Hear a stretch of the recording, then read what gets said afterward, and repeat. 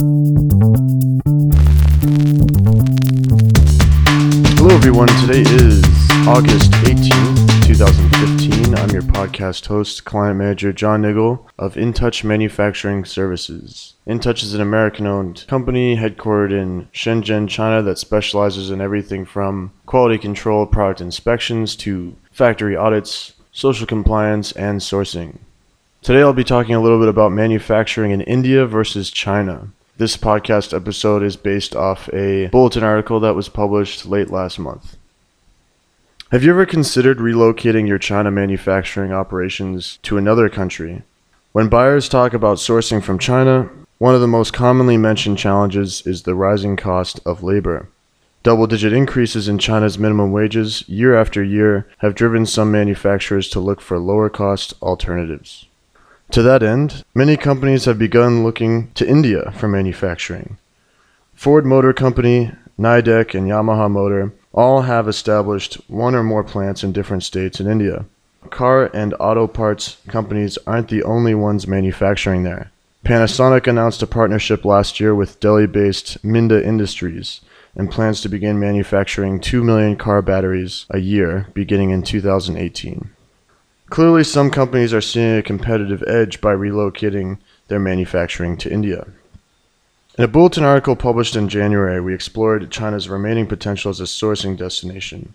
Later, we compared China to the likes of other up-and-coming manufacturing hubs in Southeast Asia. In this podcast episode, I'll examine the potential advantages or disadvantages of manufacturing in India versus China. And by the end, you'll have a clearer idea of whether or not manufacturing in India is the right move for you and your unique situation. The first main factor here is cost, productivity, and availability of labor in India and China. And since the growing cost of labor in China seems to be among the greatest concerns on the minds of buyers worldwide, why not start there? But keep in mind, cost of labor should not be the sole consideration when deciding where to produce or source goods. So, manufacturing wages. It's no wonder that buyers are particularly sensitive to wages. Labor represents one of the chief costs of manufacturing goods. When it comes to manufacturing wages, India has some of the lowest in the world.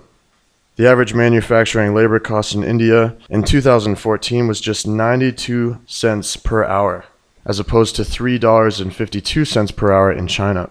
India's relatively low cost of labor is one of the strongest incentives for setting up shop there. Now let's talk about labor productivity. It's easy to get caught up in the lower cost of labor when comparing manufacturing in India with that in other countries. Manufacturers often turn a blind eye to an equally important factor, that is, productivity. According to a 2012 article published by McKinsey & Company, quote, Indian manufacturers lag behind their global peers in production planning, supply chain management, quality, and maintenance, areas that contribute to their lower productivity.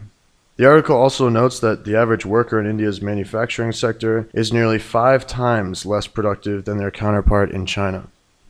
Comparing the national per capita GDP of each country lends further insight into the productivity of each workforce. Adjusted for purchasing power parity, per capita GDP tracks each worker's contribution to the national gross domestic product using a standard unit of measurement.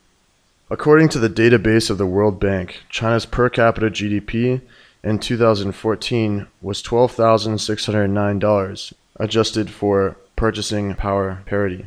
This figure is more than double India's equivalent, $5,565. It's important to note, however, India's manufacturing sector accounted for about 17% of the country's GDP, while China's represented about 31% of their GDP as of 2014. Why such a disparity in productivity? Well, one major reason appears to be a high proportion of manufacturing workers employed in India's unorganized, unregulated sector versus those employed in India's regulated, organized sector. The Bureau of Labor Statistics reports that the organized sector produces 2/3 of India's manufacturing output, even though the vast majority, nearly 80%, of Indian manufacturing workers are employed in the unorganized sector. Another potential cause for lower productivity of workers in India is the nature of unions there. While the only legally recognized labor unions in China are affiliated with the Central All China Federation of Trade Unions, in India, the presence of many different unions in the same factory can make manufacturing a challenge to manage. To address this issue, India's Prime Minister announced reforms last year that allow for more streamlined reporting of compliance with labor unions. However, unions in India continue to be a deterrent for manufacturing in the country. When considering the productivity of the workforce in China versus India, China is the clear winner. Finally, let's talk about the availability of labor. The availability of labor is a third factor to examine when considering manufacturing in India. China and India represent the two largest national populations in the world. India's labor force amounted to about 502 million people in 2014, while China's was approaching 802 million. The CIA World Factbook shows a population distribution of about 66% and 73% between the ages of 15 and 64 years of age for India and China respectively. These numbers are indicative of a larger force of available labor for China. One other facet of labor availability to keep in mind, however, is worker turnover. China experiences a high seasonal rate of turnover amounting to an estimated 15 to 30% of the migrant labor force around Chinese New Year. High turnover is accompanied by an uptick in quality issues and turnaround time at factories, as new, inexperienced workers need to be hired and trained to replace the tens of millions who've left. Now let's look at logistics and infrastructure of India and China. Anyone considering manufacturing in India should first consider the logistics and infrastructure of the country compared to those of alternative sourcing destinations. Logistics and accessible infrastructure can have a major impact on both the deliverability and quality of goods. For example, the time needed to ship goods from an inland factory to a pier for loading on a freighter can vary considerably depending on the development of local means of transportation. Rough conditions or prolonged transit can significantly impact the condition of goods received at their final destination. The World Book publishes a logistical performance index every 2 years, ranking countries according to several criteria, including efficiency of the customs clearing process, quality of infrastructure, ease of arranging shipments at competitive prices, competence and quality of logistical services, ability to track and trace shipments, and timeliness of shipments and ability to meet delivery deadlines. The Logistical Performance Index of India and China are compared with 5 others in the table below that you'll see in the blog article. China ranks 28 among 160 countries studied, while India is much further down the list at 54. India lags behind China in 2 key areas in particular: clearing customs and quality of infrastructure. So let's take a closer look at the strength of infrastructure. The strength of a country's infrastructure is a major component of logistics and can have a significant impact on the success or failure of supply chains there. India's underdevelopment of infrastructure has affected the country's capacity to manufacture, so much so, in fact, that a 2010 report by KPMG found, quote, estimates indicate that India's logistics and transportation bottlenecks hinder its GDP growth by 1 to 2%. Based on India's per capita income in 2010, this loss equates to roughly 10 million new jobs every year. Now, as of 2011, India had almost 4.7 million kilometers of roads, almost 600,000 more kilometers than China.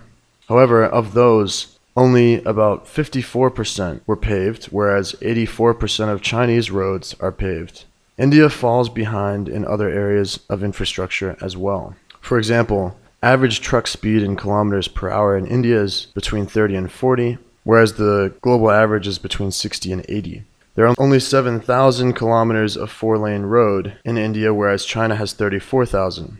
For air transportation, airport waiting time for exports is about 50 hours in India, whereas the global average is 12 hours. India also lags behind when it comes to ports and sea transportation, handling just 15 containers per ship per hour, compared to the global average of 25 to 30.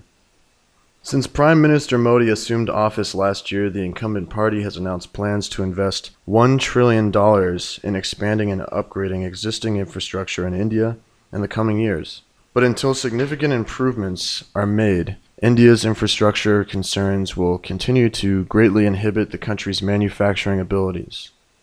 And finally, let's examine some other factors for manufacturing in India. Another factor to consider when looking to India for manufacturing is the technical ability of factories and the skill level of the workforce. While garments make up a sizable portion of India's exports, skilled labor-intensive manufacturing continues to dominate. India's main exports in 2012 were petroleum products and gems and jewelry. Pharmaceuticals, transport equipment, and machinery were also key exports. Despite an abundance of cheap, unskilled labor in the country, India's lack of labor-intensive industries has held it back from the growth seen in Asian countries like China. One factor that has aided manufacturing growth in other countries is foreign direct investment, something the government of India has discouraged. However, Modi's recent, quote, "Make in China" campaign has brought about an increase in foreign direct investment of 48% since last September. This growth in foreign investment could indicate renewed faith in government reforms and offer promising increases in manufacturing output in the near future. In conclusion, as we've seen, India falls behind China in a number of key areas that influence sourcing decisions. Despite the large and often heralded labor cost savings from which a buyer could benefit by manufacturing in India, the difference may be paid for by other factors, such as labor productivity and organizational and logistical setbacks. But no two buyers are in the same situation, so it follows each buyer must account for all factors that will affect their own specific product and circumstances to determine the best location for manufacturing. Some major companies are already moving production to India, while others are finding that China continues to be the better choice for them. Only you can decide if manufacturing in India is the right move for you. I want to thank our listeners for tuning in to today's podcast episode. I wanted to remind you guys to follow us on LinkedIn, like us on Facebook, follow us on Twitter, check out our YouTube channel. There's some videos there, including some expert interviews and some on-site inspections. And finally, if you'd like to get in contact with us directly, you can drop us a line on our company website, that is www.intouchquality.com. Thank you.